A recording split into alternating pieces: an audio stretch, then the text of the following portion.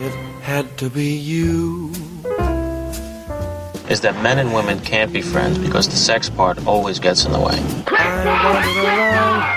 I didn't heckle you. Just woo-hooed you. It's supportive. I'm in love with you. Could make me be true. Snap out of it. Could make Magnificence me that comes be out of your eyes and your voice and the way you stand there and the way you walk. Just to be sad. Lit from within, Tracy. It had to be you, wonderful you. It had to be you. Hello, romantics. Welcome to It Had to Be You, the Talk Film Society podcast that's all about falling in love on the big screen. I'm your host, Manish, and, we're continuing the sports romance miniseries. And, I was trying really hard to find different sports for each episode because I think every sport has had a romantic comedy, or at least all the major ones have. And when I was looking for a tennis movie, I don't know, I guess I really didn't know if there were like that many really interesting ones. The one that has always stood out to me is the one we're talking about today, which is the film Wimbledon from the year 2004, directed by Richard Loncraine, starring Kirsten Dunst and Paul Bettany and Sam Neill and Jon Favreau and James McAvoy and Nicolas Coster-Waldau. I mean, just like a bunch of people that are like super famous now. And I guess were famous back then, but I wasn't paying attention. But anyways, we're talking about a Kirsten Dunst movie, and we all love Kiki. She's an icon. She's a goddess. She's one of the best. So I had to bring on another amazing icon goddess. Oh God.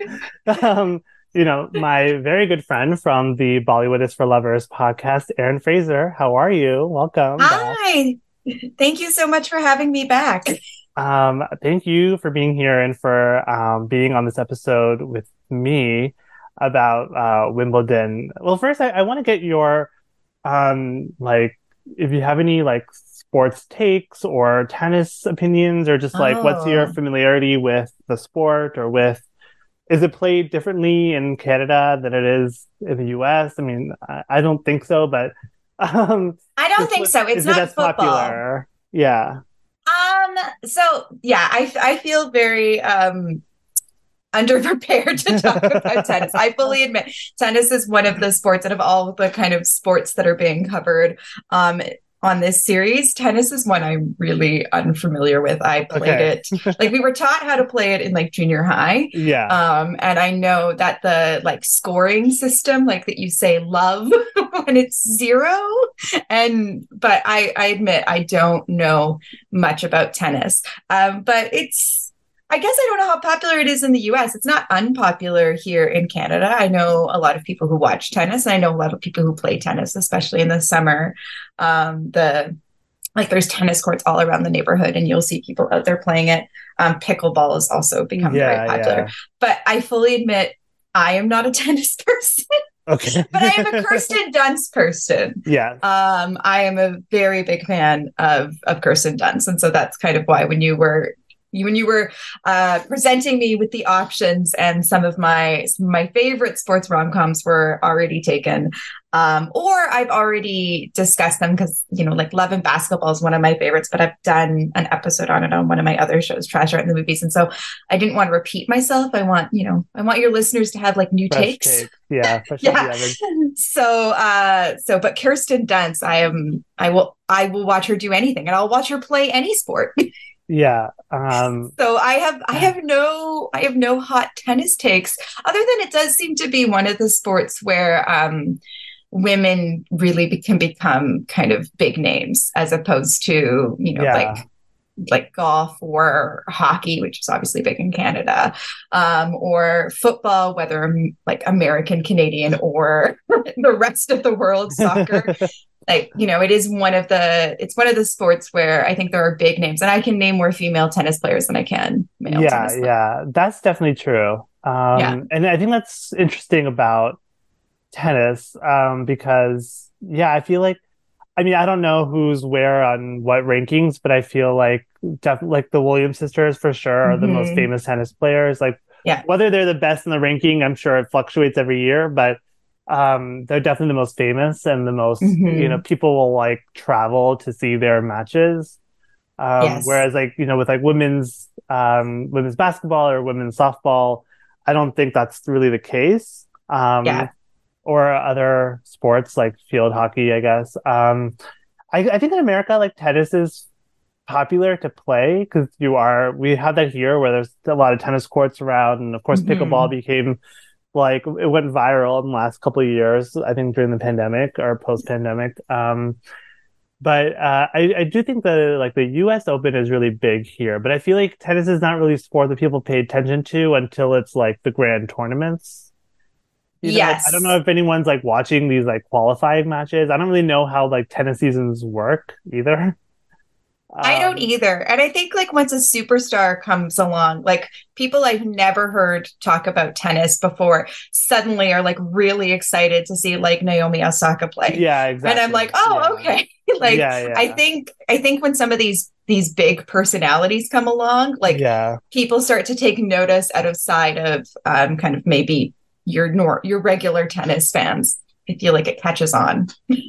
But I imagine you're not really a sports person in general. Or No, but I okay. love sports movies. Yeah, okay. I mean I that's been the do. theme of the podcast season. Yes, of course. I mean, I played basketball in junior high. So I have played a sport. But I do really love sports movies because I think they like it's a very kind of clear plot structure of like there's a very clear like challenge at the center of sports movies. It's very easy to kind of tell, I think, the story of like human triumph or love, in the background of the sports world, that I think is often very satisfying. I think they're easy movies to watch, and I think when they're done well, they are just some of the most exciting ones. Yeah. Yeah, And so I I feel like agree. I've learned more about sports through watching like sports biopics and sports movies than Right. than what I remember from gym class. Yeah. Well, then let's kind of switch gears and talk about, Kirsten Dunst and kind of like what your Yes. introduction to her was, and kind of like how have you really uh, become a fan of hers over the years, and kind of like what were the movies that really stood out to you in the last, Hmm. 20 years or so? I've been a fan of Kirsten Dunst since I was a child. And it's very much the 90s, Little Women, with her playing Amy. That film was like just kind of a classic growing up watching. I remember seeing it in theaters and just watching the VHS over and over and over and over again. And I am also the youngest of four sisters. And so I've always related to Amy. Hmm. And I really relate to her performance as young Amy March. So that's definitely like where it started. Was I saw this little girl on screen and I was like, I'm like that little girl. Yeah. So that's definitely where the love affair started. And then I feel like in the kind of early to mid 2000s, people were really anti Kirsten Dunst for some Yeah. reason. Yeah. Yeah, it was just kind of like she had just given too many compelling and classic performances, and too many impressive ones, like from Enter the Vampire, Jumanji, all the way up to Bring It On. Like I think they were all hits, like they were all home runs.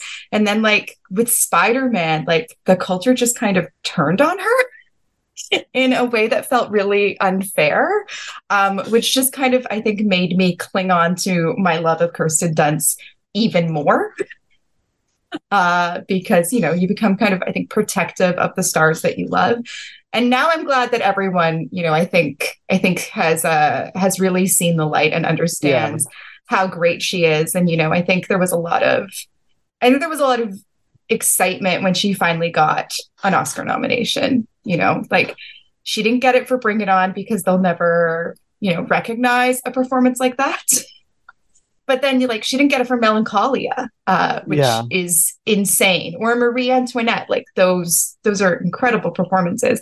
And so I think the excitement of her finally getting it for The Power of the Dog, you could really feel the Kirsten Dunst fandom Yeah. just like erupt, because I do think she is beloved. I mean, what about you, Manish? I know you like Kirsten Dunst. I mean, yeah, she's. I think for me, Jumanji was that was such a major movie for me as a child. Mhm. And I think she was just so relatable, and so she just has this like quality to her where it's Yeah. like she's unbelievably gorgeous and so elegant, but also doesn't feel like she is. She feels very approachable, and I actually there's one time where I thought I saw her leaving the hotel, but Oh then my I was God. kind of far away, so I didn't know if it was actually her because it looked just like her. But then I'm like, well, you're also like across the street, and like it's a blonde woman, and Mhm. I'm not sure if it was her, but in my mind it was. Let's believe it was her. I like to believe it because it was a fancy hotel, so like reasonably she could be Mhm. staying there. Mhm. But it's a mystery to this day. But so I've always just thought she was so like very cool, very like unassuming. Like for someone that has had like so many like iconic movies to her name, like of Mhm. course is a part of like the biggest superhero trilogy, like most successful, whatever. She Mhm. just seems so unassuming and so just like grounded in these performances. And like I agree. I mean, I remember the 2000s where her career really took a downturn. I think it's because of Spider-Man. Yeah. And I And think I that, don't think Elizabethtown, which is the yeah, film she does after Wimbledon, I don't think that's helps, because that's where, unfortunately, the manic pixie dream girl phrase was coined. And I think everyone regrets that whole kind of thing. yeah, yeah. And I really think that, like, yeah, there was a certain idea that she was obnoxious. But at the same time, being a young woman at the time, it just kind of felt like the culture was raging against young women. Yeah, I mean, there's that, of course, and just like her position of being like the love interest in a superhero movie before, back Yes. when like love interests were very like conventional of like being Yeah. rescued and being torn and not knowing. But honestly, when I And go Mary back, Jane is supposed to be a model, and Kirsten Dunst isn't pretty enough for that. Like, I remember shit like that. It's just like, are you yeah, kidding me? Are you and kidding I mean, me? like she, forget that, but like even like within the movies, I feel like Mary Jane is like struggling with her like mediocrity or like her like Yeah. or like her uh self-confidence and self-esteem, and that like it's actually Mm-hmm. really perfect casting, not It because she's is. ugly or anything, but like because she has that like quality to her of like people are always doubting her. It actually, I feel like when I go back and watch Spider-Man movies again, like I'm really taken with her performance and her Yeah. characters. I think there's a lot there. And way back in 2020, I talked about the Spider-Man movies on this podcast as like Mm-hmm. romances and like the superhero romances, and kind of watching those movies from that angle, I feel like they become whole new movies, and you really see a lot to the character and the performance. Mm-hmm. Yeah, and just kind of how popular superhero movies have become. Rewatching those Sam Raimi Spider-Man movies, it just like they're so well done in a Yeah, way that I don't feel like a lot of the current superhero movies. I don't yeah. think they achieve that level of quality, and I think a lot of it is related to the characters and that relationship between Peter Parker and Mary Jane. Like, it's just And I love Marie Antoinette. Like I oh think like yes. that to me, Sofia Coppola's masterpiece. And like I remember at the time like that movie was like didn't get good reviews. It had a really bad Mm-hmm. reputation. Like they thought it was like superficial and glossy, and that like it was weird that had this like cheerleader play this like Queen of France. But thankfully, much like Kirsten Dunst herself, I think that movie has gotten a major reappraisal. Mm-hmm. Yeah, in my And Sofia Coppola rankings, Marie Antoinette is number one. yeah, That that's movie where is it belongs. absolute perfection. I'm going to be doing a podcast episode about it relatively soon. So if you want to hear more about what I Can't think wait to about Marie hear that. Antoinette, um, I I love that movie so much. And I remember liking The Virgin Suicides, her previous collaboration with Sofia Coppola, but Marie Antoinette is the one that just like really like it blew me away. And it was the film that convinced me on Sofia Coppola, Yeah. because I wasn't as big of a fan of Lost in Translation as everyone else is. But yeah, that combination between that, yeah, that partnership between the two of them, I hope they will continue to be making movies for the rest of their careers, because I think, yeah, that's a really, it's at this point, I think it's become one of the more iconic actor director pairings, and I think, like you say, people have come around to Marie Antoinette. They now see just how good that movie is, and what it, as opposed to a typical biopic that's trying to present this kind of, I don't know, quote unquote, truthful idea of this person. I think people understand more now the way that the two of them are using this character to talk about femininity in the 2000s. Right. Yeah. I mean, that's sort of like I think the best thing about that movie is how much it is such a take on like high school and, being a young woman, and exactly what you're saying, like thousands. Like that movie was the one that was like made me realize that like biopics that are less like directly truthful or like directly historically accurate are less interesting to me than the ones that maybe like stretch the truth but go for something more atmospheric and more like metaphorical. And like everything is obviously about the time it's made in and not actually about, right, exactly. But, Marie Antoinette doesn't try to pretend. Yeah. I also want to shout out a voice acting performance that is really special to me. I am a really big fan of her performance in Kiki's Delivery Service. Oh my gosh, yes. And I actually prefer the English language dub of Kiki's Delivery Service to the Japanese one. And it might be partly because I grew up with her playing Kiki, and also like Phil Hartman playing Gigi. But I've watched both the English and the Japanese many times, and I think she brings so much to that character. And Kiki is, I think, one of the most kind of relatable characters in all of cinema. Of just like, this young little witch going out on her own and like trying to make stuff work and just feeling kind of defeated and burnt out, but having to still kind of like keep going. Like, it's just like, I don't know any millennial that can't relate to that story. And I think her performance, is really, I think it's really special, and it does like really stick out to me. Like I can hear her as Kiki in my head. Yeah, it's really that's such a lovely. I think that's like, aside from like Spirited Away, I think that's probably my favorite. Fair. Because it's just so charming, and like you just like love a little girl that can just like make her life happen, and just like does stuff, and it's like. And she's just like, she's perfect casting in that voice role. And so, I guess I don't hear people talk about it as much, but I really love that voice performance. Yeah. So much so I don't watch the Japanese one. So having said all that, what was had you seen Wimbledon before, and what was your take on the movie, having watched it for this podcast, or what was your opinion on it? I actually hadn't when we decided to do Wimbledon.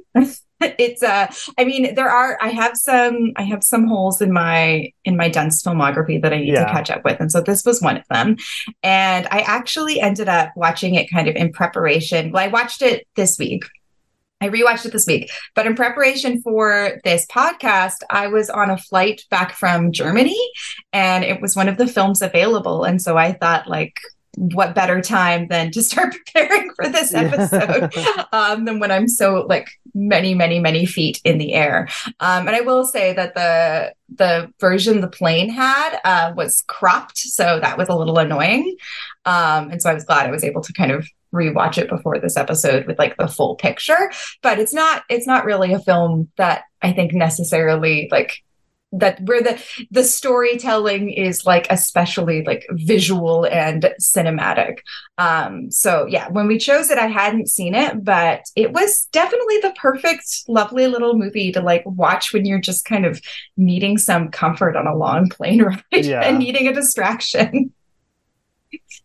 I watched it, this is my first time watching it as well. And, watching it, I thought it was charming. I thought it was definitely more idiosyncratic than I maybe thought it might be. Like, I had no idea that like James McAvoy was in it, you know. Yes. And so That you was such a say, surprise. yeah, you say that some of them were stars at the time, and I'm like, James McAvoy would not be playing a character this insignificant these days. Like he's a surprisingly supporting character. I'm not used to seeing him in a role this kind of small. Yeah, I mean, I guess it was like, yeah, I mean, I guess this was like, I mean, this is like a couple of years before Atonement, I guess. So like, Yeah. but I guess he was just on the verge. But it was such a shock to see. I mean, I had the same thought where I was just like, it was such a shock to see him in such a minor role. But it was just like so, and it was just so like, it's a very likable movie. I found myself frustrated by it because, I was, I think I was frustrated because I was like, there's something that's kind of like missing from the story they want to tell of like, I think I was hoping for more of like, um, I think for like maybe like partial battle of the sexes, but also partial more of like a more like mystical thing of like, you know, he's good luck, he's bad luck for her, but she's good luck for him, and like I felt like there was something like missing there because like they kind of touched on it, but it wasn't really like you know like I think of athletes as being very superstitious, and I was like kind of hoping that would play into this one a little bit more, and I think it did a little, but to me this movie felt a little toothless in that Yeah. regard. And I do think that the characters are underbaked. And that's not a criticism of any of the performances, because I think these are actually all really lovely performances. Yeah. And I think that's why the film works, is because of these performances. But I just think that like it feels like none of them are really given all that much to work with. It's all a little, I think, flat. Yeah. Especially like Kirsten Dunst, I'm like, what's the character here? Like, Yeah. she's such a like love interest only, and I think maybe I kind of forgot that like that's kind of who she kind of was in the 2000s, like before, you know, aside from like Coppola, but like Elizabethtown. I think it's like very Elizabethtown, and I was like, wow, like this was just her like her mode, I guess, in this time period, but because she's so effervescent and she's so vivacious, like she has a lot of energy to her, more so than I think the movie is really asking of her. But still, I'm just like, something was missing for me. Yeah, well, I think like, I mean, it's a time period that wasn't necessarily, as I've already said, kind to young women. Yeah. I do think kind of the setup of kind of her dad, who's really played by Sam Neill, who I love, but I don't really think he has much of a character here. Yeah. But that setup of her dad, like always kind of pushing her to be this great tennis star, and you know, she has always wanted to win Wimbledon. Like you can't help but think of kind of the Williams sisters and their father. Yeah. And now we have a film all about that. And so it felt a little like, I don't know. I thought that was interesting because it's certainly, you know, and we get that set up a lot in sports stories. You know, I think of like also like Wayne Gretzky and his father, where you just have like the really driven parent who is pushing their child to kind of be successful in a sport. And I wish that, like, I think there was more they could have done with that, as opposed to just kind of, it almost feels like a cliche in the film. Yeah, I totally agree with that. Because I found it a little, I definitely thought of the Williams sisters, and like, just how can you not? How can you not? And just like the cliche of it all was very, it was very disappointing to me, because I'm like, really, this movie's about like a disapproving dad, like. That feels so quaint. I mean, I know this movie's almost 20 years old, but it still felt very quaint. And I'm like... Yeah. And this idea that she can't fall in love because then she won't be driven in sports. But I always thought it was... So I always thought it was the opposite. I always thought female athletes had to have a lot of sex in order to perform well. That's what I heard. And male athletes have to abstain. At least that's like, I think those are like the rules for boxing. And so this like flips it around where like she can't be the one engaging, but it helps him succeed. And so I just like, I don't know. I did sit there and wonder about that. I mean, that's why I was kind of hoping for more of like a superstition thing, because like right. in their like, I think after their first night together, he's on the court and he's like, I'm so tired because he's like, I'm so tired, so I can't play well. And then she's in the stadium or in the court, and then he's like playing well all of a sudden. And I'm like, okay, yeah, like maybe he's connecting some dots there, but I feel like he doesn't really quite get there. But what did you think of Paul Bettany as, you know, his performance and the character? I love Paul Bettany. I mean, I guess that's another like, who doesn't love Paul Bettany?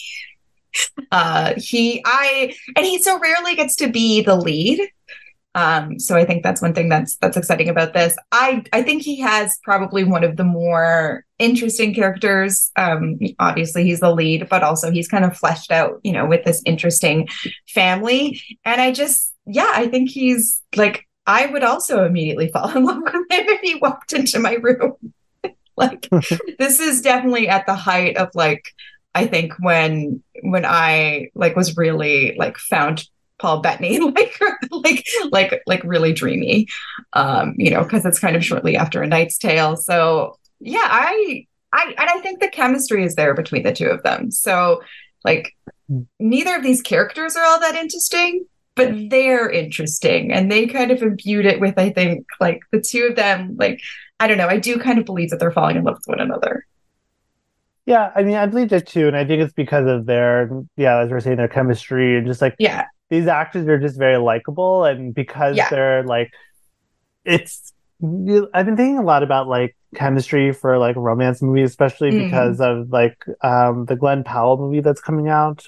Yes, I'm going to see it tomorrow. And I'm a little hesitant on the movie just because like I don't know if there is any chemistry there based on like what I've seen of the movie, and of course like I haven't seen the full movie, so I can't judge, but I wonder if they're like in this movie together because they're just like two extremely good-looking people that people want to see in like a sexy movie together, versus like having any kind of like, you know, any kind of chemistry that goes beyond like, oh, they're both hot. And then when you watch a movie like this, like Wimbledon, which is you know, not a really great movie and not even not a romantic comedy that I would like talk about as a major classic, but because these actors are like, somehow they're creating a chemistry that goes beyond like sexual chemistry, but also just like, you want to see them interact, you want to see them make each other laugh. Like and granted, like Anyone But You has a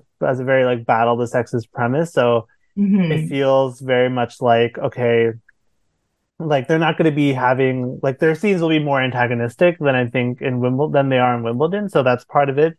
That's part of the movie's premise. But I feel like in Wimbledon, like it's kind of fun to see a movie where like their conflicts don't come from between the two of them, but it's more like indirect stuff and also like external circumstances of just like, they're in this high pressure situation and they're like having to run around, and they're like, it's kind of them against everything else, which I think that was a fun romantic comedy dynamic. Well, and neither one are like sex symbols, you know, like the way that Glenn Powell and Sydney Sweeney are.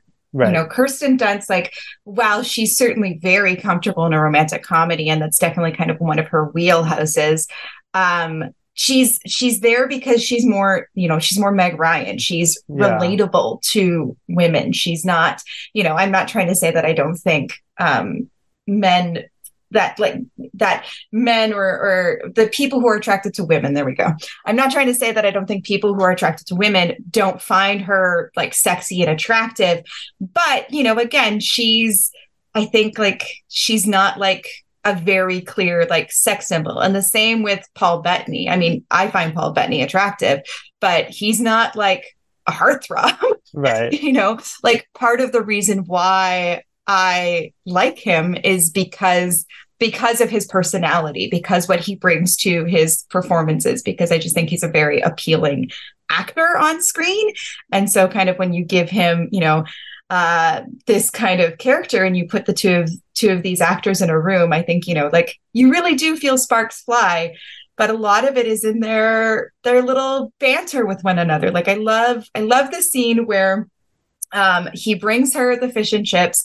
Like he comes to her hotel room and he brings her the fish and chips and he asks if she's hungry and she says no. I love that line delivery. I love how he's like, oh, okay. And then we cut to them on the balcony, just kind of casually eating them. And we don't see any sex, but I find that whole exchange pretty sexy. Yeah. And I think it's just the way they are with one another. I think there is kind of like, there are some sparks here. Yeah. And I think, what's interesting is that, we're not just ogling bodies is what I'm saying. Like exactly. there's personality. And that's why I think these two actors are attractive. Yeah. And I think it's interesting because, I feel like there's a way to try to create that kind of chemistry through like, yeah, let's just snark at each other or let's just, let's just kind of like insult each other and whatever. And there's like, okay, it's like the whole like enemies to lover thing, which I think is a lot of fun and can be, really well done. But I also think it's kind of underrated for characters that actually like each other to like fall in love and to see that kind of chemistry, like that kind of relationship play out. And that like, I never once believed that they ever were like, I never once believed that they were like on the verge of breaking up because I knew that like they just had this like inherent kind of like for each other and that like it goes beyond just like physical attraction and so I thought the movie, like to me it felt like the movie was almost like afraid of that. Like did you ever see Your Place or Mine with Reese Witherspoon? Like it came out like I think in February. No, I haven't. Should I catch up with it? No, it's not a good movie, and I'm using that movie to negatively to like as an illustration for how this movie is a little bit better.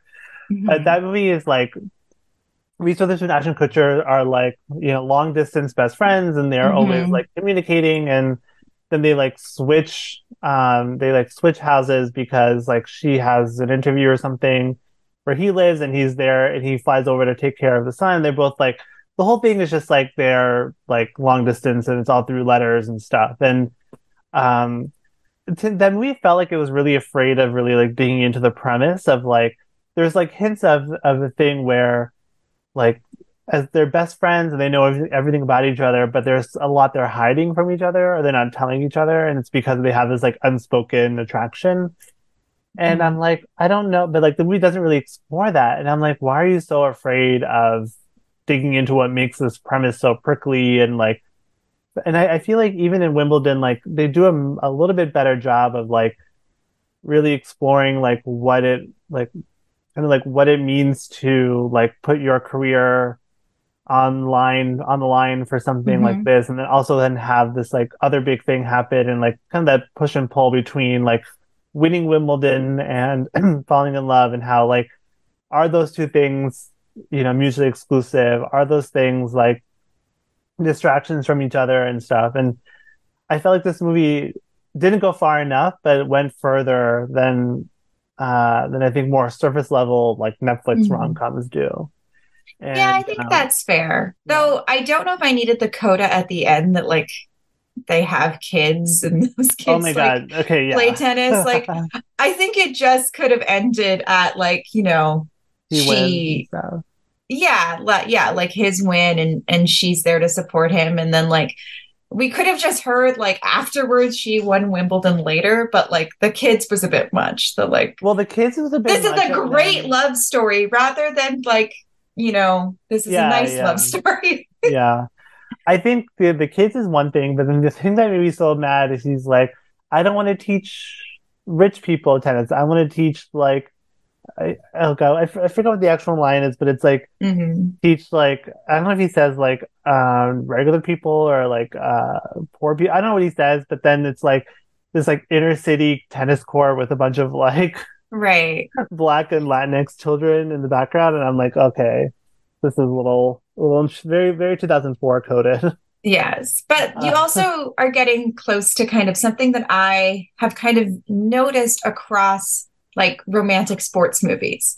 And that is the male sports star or the male sports player is always kind of at the end of his career. He's always kind of like things aren't going well, like he's never had the opportunities. Like there's always kind of something a little like downbeat about him. Like you certainly get that with Rocky and with like Kevin Costner in Bull Durham, where like, you know, he's going back to, you know, this league that, you know, was lower than the one he, you know, had been in previously. And like everyone has to like, oh, I have to now become a coach. I can't be a player anymore. And I just like, I wonder why that is. Like, why do the men always have to have a bruised ego in these movies, I guess is what I'm getting at. I mean, is it too simplistic to say so that they can have some pretty young woman like re-spark up their life? And then, because I feel like it's not just in sports movies, but I feel like in like heist movies or in like other or like any kind of, I feel like there's always like an older man who's like, not that Paul Bettany's like, I mean, he's younger than I am when he made this movie, so like whatever, but he's like 31, I think, or 32 in this movie. So but he's like, old. He's at the end of his career. He's approaching coaching, you know? But then it's like, but then you have, because it's like, you know, you always see like older men and younger women together.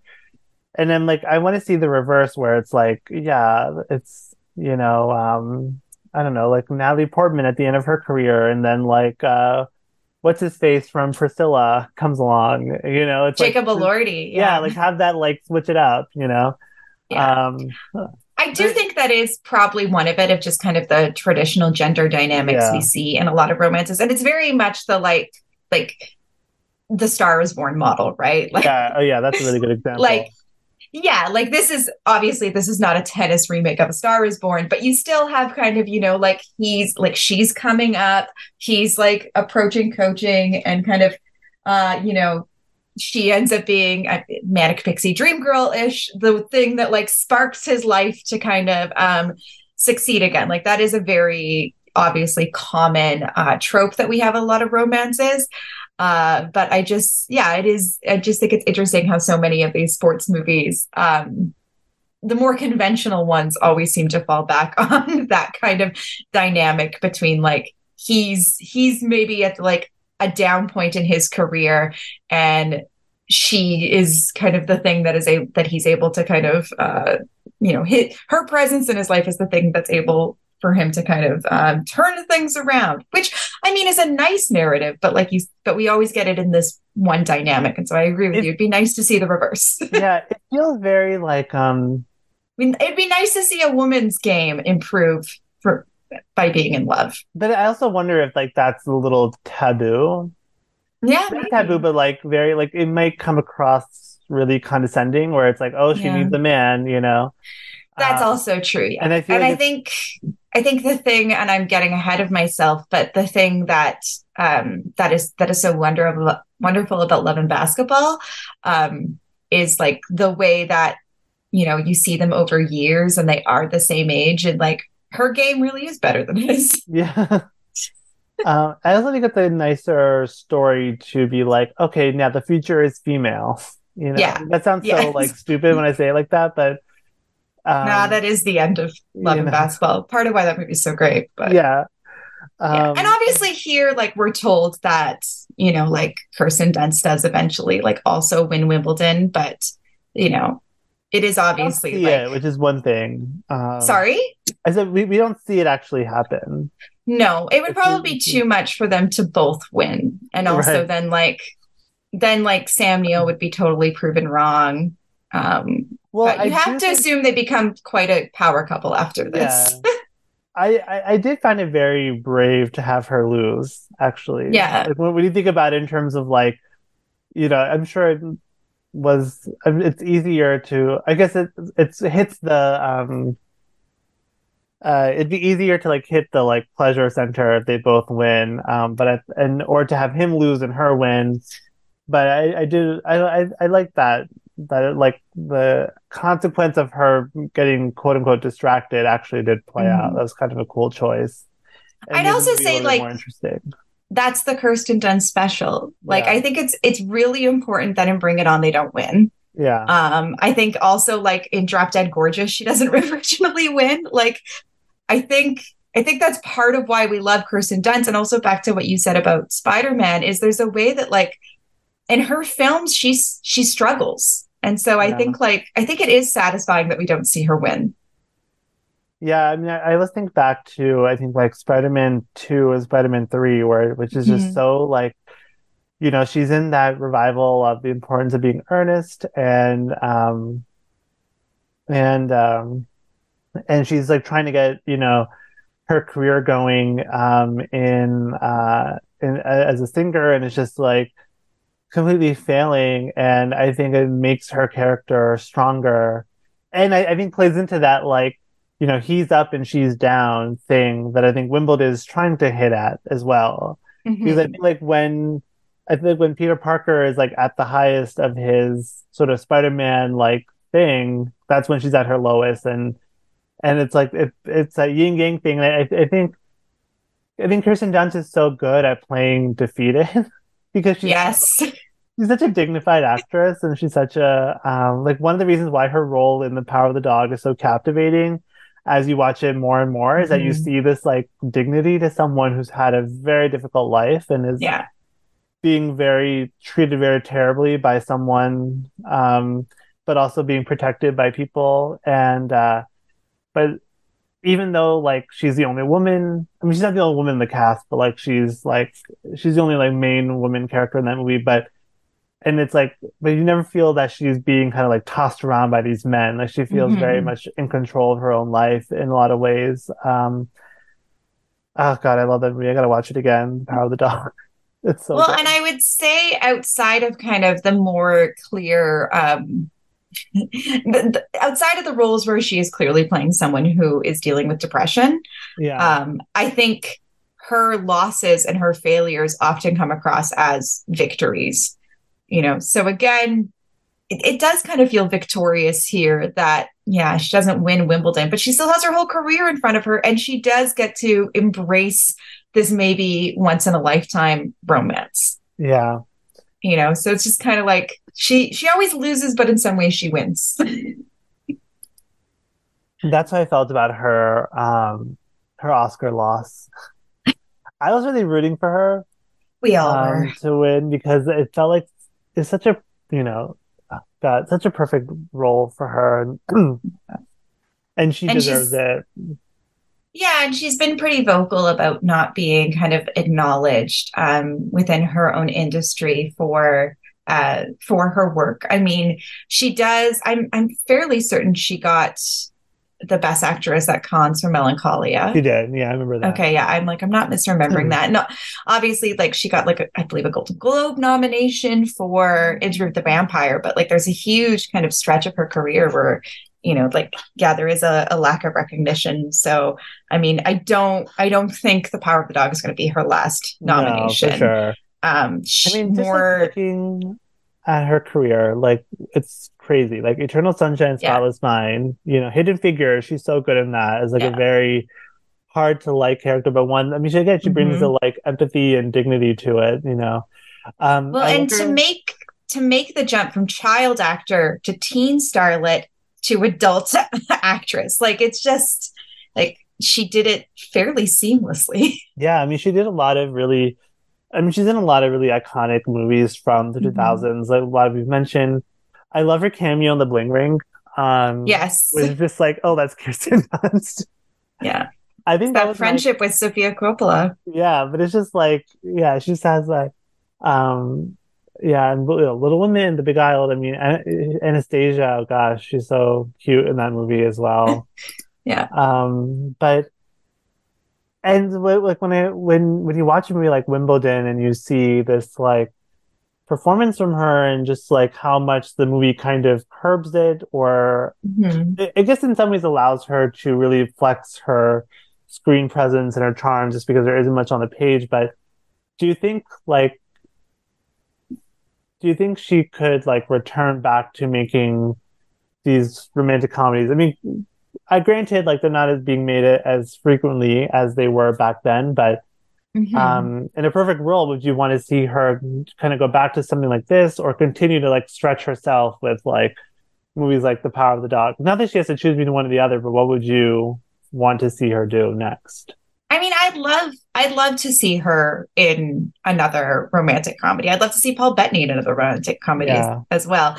And I can't help but think of like something like, and maybe these aren't like classic Hollywood romantic comedies, but I can't help but thinking about how great both of them would be in something by like Nicole Holofcener, right? Like, who does mature like relationships so well. Whether or not it's, you know, a couple who's been in a relationship for years, or just, you know, more like people who are in their 40s or 50s finding love. You know, I think something like that, they would both be not necessarily together, but a rematch would be fine. But I think they would both really shine in kind of that style of romantic filmmaking. Yeah. As opposed to the Anyone But You's. I mean, or, you know, before the podcast, we were talking about Ticket to Paradise, which I did like. But I think there's a space being carved out in more of kind of an indie romantic scene that I think that these actors could really do well, and that there's probably some really good roles there. Yeah, I mean, I was thinking about her with like, you know, like Nancy Meyers. Yeah. Oh yeah. I feel like that if she can get a project greenlit, because everyone's scared of the budget, but they always make money. So. Well, I mean, what people don't really remember about these like streaming budgets is that because like there's no theatrical back end part of the deal, they get all these actors get all their money up front, which is why the budget is ballooned so much. Yeah. But whatever. And I am not criticizing those budgets. I think I think they're totally valid. I think they deserve it. You know, Nancy Meyers definitely deserves it because her movies always make money, but also she attracts a lot of big name actors who require a big fee. And, you know, if Netflix is putting the bill, what are we to care? You know, it's not my money. I mean, I guess it is kind of. Yeah. Subscribe. But I also like would love to see her with like a Todd Haynes or you know, or somewhat, even like a Christopher Nolan or something, just to like see what she can do in that. I mean, like, I feel like she could do a movie like May, December, you know, I think she has that in her. And I think, I know that's because I kind of want to see her go into more to like, I mean, I would love to see her do a romantic comedy with like Holofcener or Nancy Meyers or, you know, or anyone of that kind of milieu. But I'd love to see her do something with like, I mean, she's working with Alex Garland next, which is kind of exciting. I'm excited for that. I've heard some mixed reactions, but I think it's just like cool that she's like, that's what she's kind of like pursuing. And that feels like her first major role since her Oscar nomination. And I feel like that's something that she can like, it's cool that like, she's like, this like weird sci-fi guy who makes these like movies that people don't really like, but also are kind of good, but also are kind of annoying. Like, that's a good avenue for her. And I like that she's like, again, pursuing these directors who are very interesting. I don't know, I'd love to see her kind of go back to Sofia Coppola, you know. I was missing her in Priscilla, to be honest. Oh yeah. I'd also like if James L. Brooks ever came back and wanted to make like something along the lines of broadcast news again. I think Kirsten Dunst would be amazing in that kind of like Holly Hunter space. Yeah, yeah. But maybe just because I'm sitting here thinking about like great romantic comedy directors that I would like to see work with Kirsten Dunst, it's just like I'm also taking the opportunity to be like, I would love James L. Brooks to come back. Yeah, yeah. Even like a Greta Gerwig or Noam Baumbach, like one of those where she can just like get a lot of really great dialogue. Yeah. But she's worked in, like as you said, like her next film was with Alec Garland. She was worked in so many different genres, so many different modes that it's just kind of like she has the range, I think, to really do kind of anything that's thrown at her,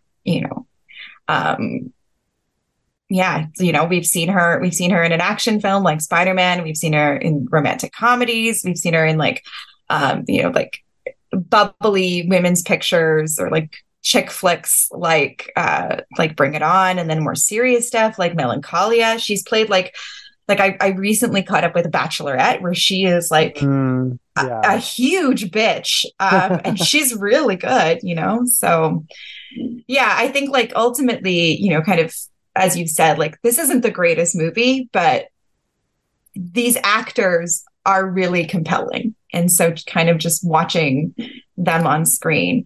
And I looked up the director, Richard Loncraine.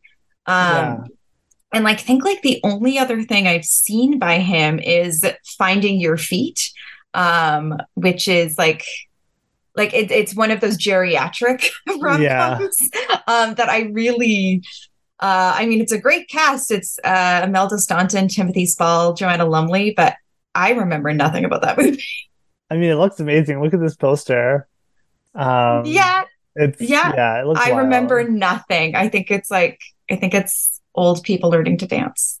Yeah. I love geriatric rom-coms, but like any genre, no, they're not all the best exotic marigold hotel, Right. I've seen two of his movies. Which I guess I didn't know that he was the same director, But sorry, I've also seen his Richard III. I have seen that, which I did like, but very different.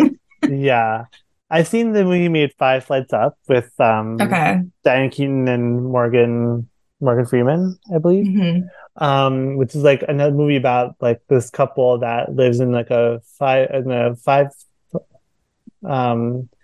five-floor walk-up apartment, and it's like about like it's kind of this like kind of weird satire of like Manhattan real estate politics, and but also this like kind of tender love story about this couple that is like interracial couple that kind of got together in like the 60s or 70s and had been together forever. And then he also made a movie with Renee Zellweger called My One and Only that I saw. Okay. It's like it's like kind of like a single mother and her kind of cross-country quest for like love and stuff.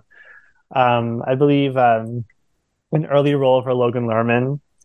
And I don't remember much about it, but it's cute. Like to me, like Five Flights Up, Wimbledon, and My One and Only, and I'm guessing Finding Your Feet. They just have this like very like easy, kind of low stakes, not very artful, but kind of watchable and charming movies enough that like they kind of get by, and you're not worse for watching it, but it also like isn't going to change your life.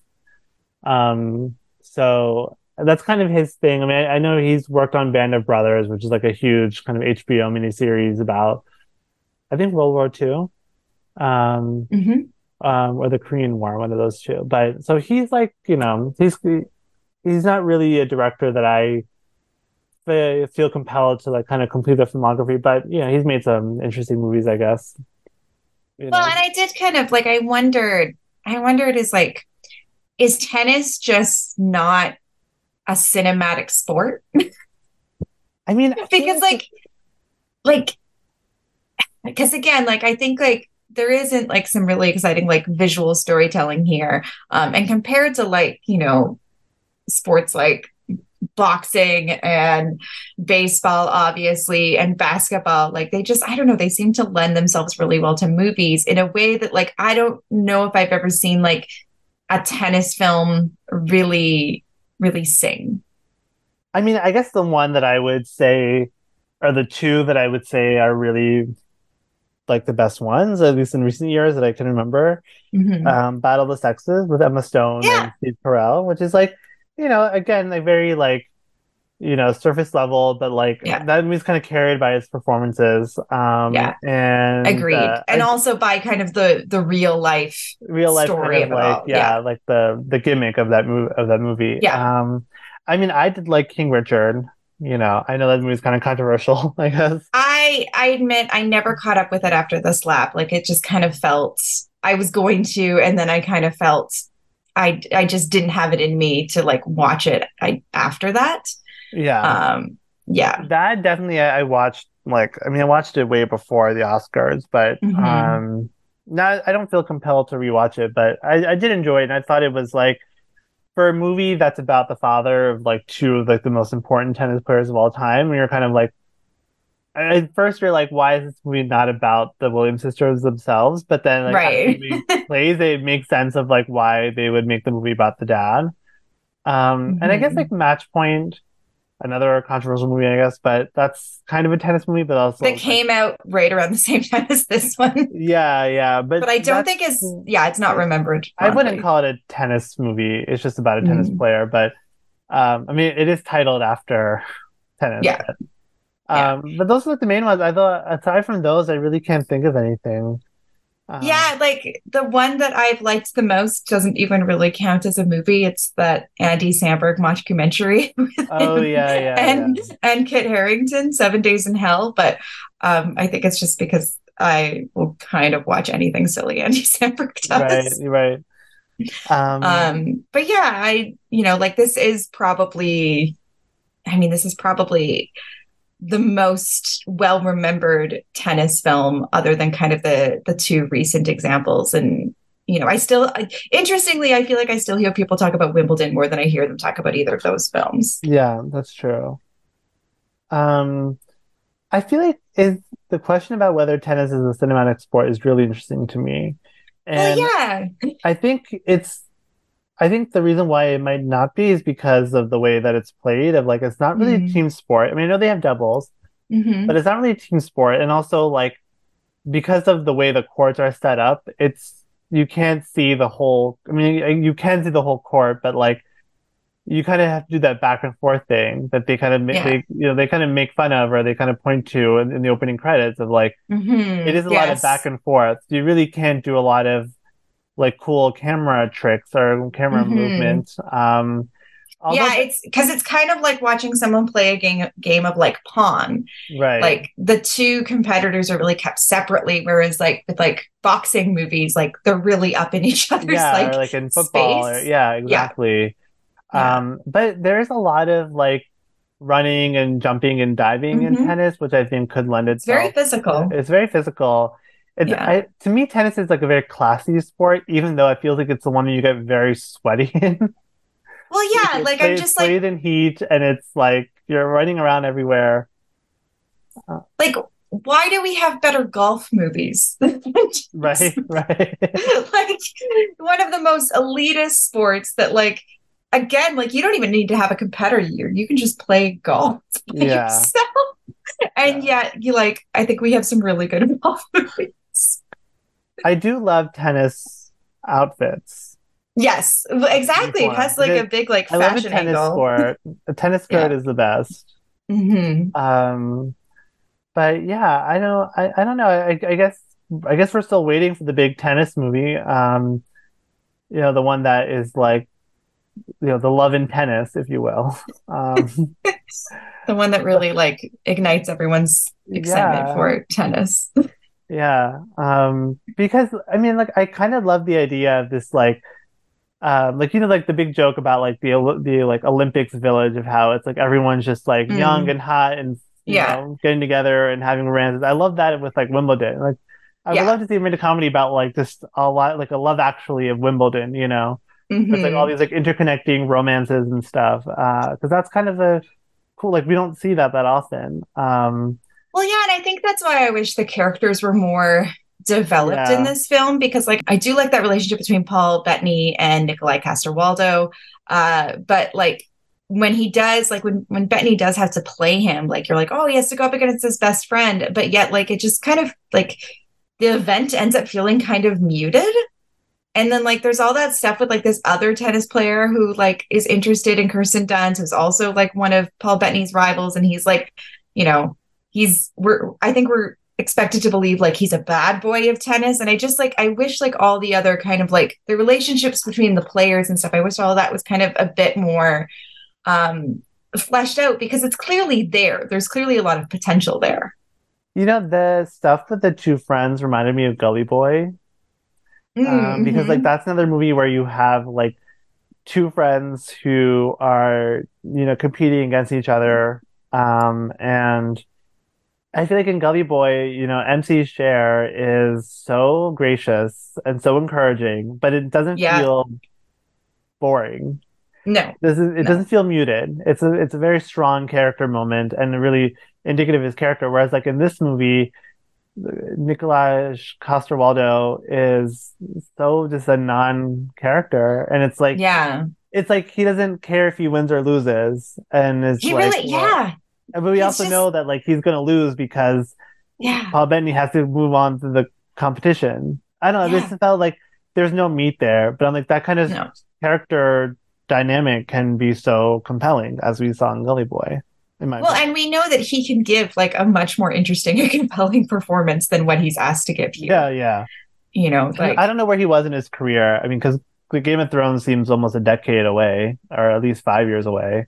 Yeah, I mean, I assume he was probably a name in Denmark at the time, but not so much in Hollywood. It is interesting because like nowadays, I think he would be considered far more of a thirst trap than Paul Bettany. Right.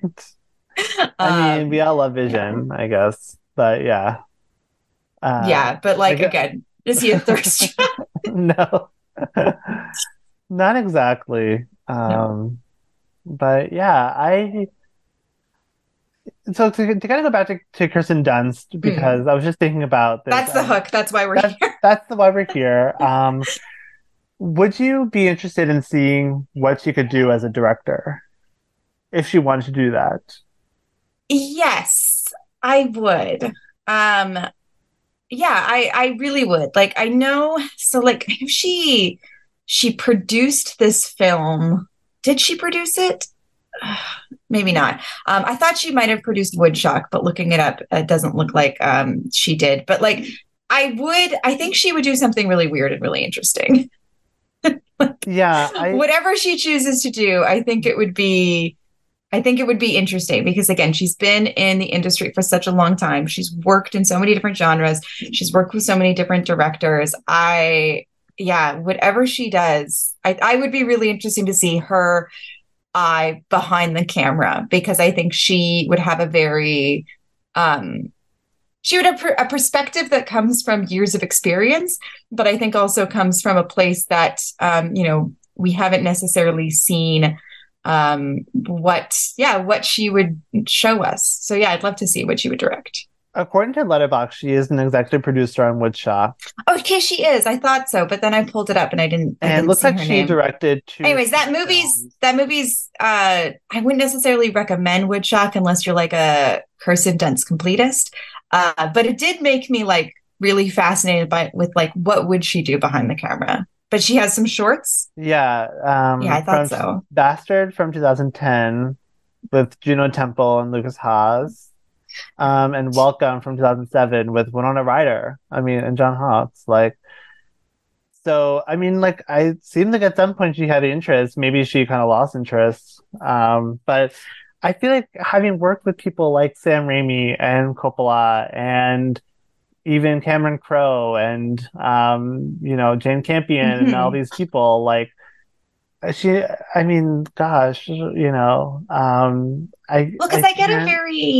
a very like Sarah Polley vibe from her, exactly. Again, and maybe it's, I don't know, maybe it's just like as a kid I was obsessed with the same two child blonde actresses. Right. But again, like Sarah Polley has had like a really, as an actress, she had a really varied career and kind of worked in a lot of different genres and with a lot of different directors. And then I think when she got the opportunity to, get behind the camera, like I think we were shown something that we really needed. We really needed to see. We really needed her perspective. And so I think, when you look at kind of everything Kirsten Dunst has done of her career, I would love to see what she would show us when she's behind the camera. You know what we did not mention, which is a movie that I love that she's in. Is it Dick? Because okay, it's not Dick. It's not Dick. I mean, it's probably more disappointing after Dick, but Mona Lisa Smile. Yes. Yes. I watched that, which is how she met Jake Gyllenhaal. And also stars another actress who became a really interesting director, Maggie Gyllenhaal. Yes. But I love a teacher movie. So any movie that's about teachers learning from students, I love that. Well, and that whole cast, like you mentioned Maggie Gyllenhaal. There's also Julia Roberts and Julia Stiles. Like, it's just, what a cast. Yeah, really great Julia Stiles performance. Yeah. I haven't seen that film in years, but I do remember really liking it. It's a great movie. But yeah, I just can't imagine that if she were to step behind the camera, Kirsten Dunst would not do something totally fascinating. Like, I wasn't a huge fan of The Lost Daughter, but it was definitely a really interestingly made movie, and I had even something like Booksmart. I feel like these movies are so uniquely envisioned, because I think these actresses are working with such incredible directors that they must have she must have picked something up from Sofia Coppola and Charlie Kaufman and Spike Jonze and all those people. Lars von Trier, my God. So I can't imagine that she wouldn't do something totally wild and interesting and unique. Yeah. Well, and these are women who have spent so much of their lives and careers being looked at. Yeah. That you really, when they get the opportunity to do the looking, I think things, whether you like the film or not. I did like The Lost Daughter. I wasn't as crazy about Booksmart. No, me neither. But it's definitely unique, I think. Yeah, and I think that there's I'm very excited about this trend of actresses becoming directors, because we saw it for years with actors, and I think there is definitely a different perspective that they bring in regards to, their own experiences and the people they've worked with. And then when they get the opportunity to do the looking as opposed to the being looked at. I feel like that's the best way I can describe it. But I honestly don't know what she would do. I haven't seen her shorts. And like I said, Woodstock is maybe I shouldn't put too much stock in that just because she was involved on the producing side of it. But I do think that she would do something interesting. It speaks maybe to her a little taste. Bold. Yeah, she does have very fascinating taste. Yeah, and for her only producing credit to be that movie feels very intentional.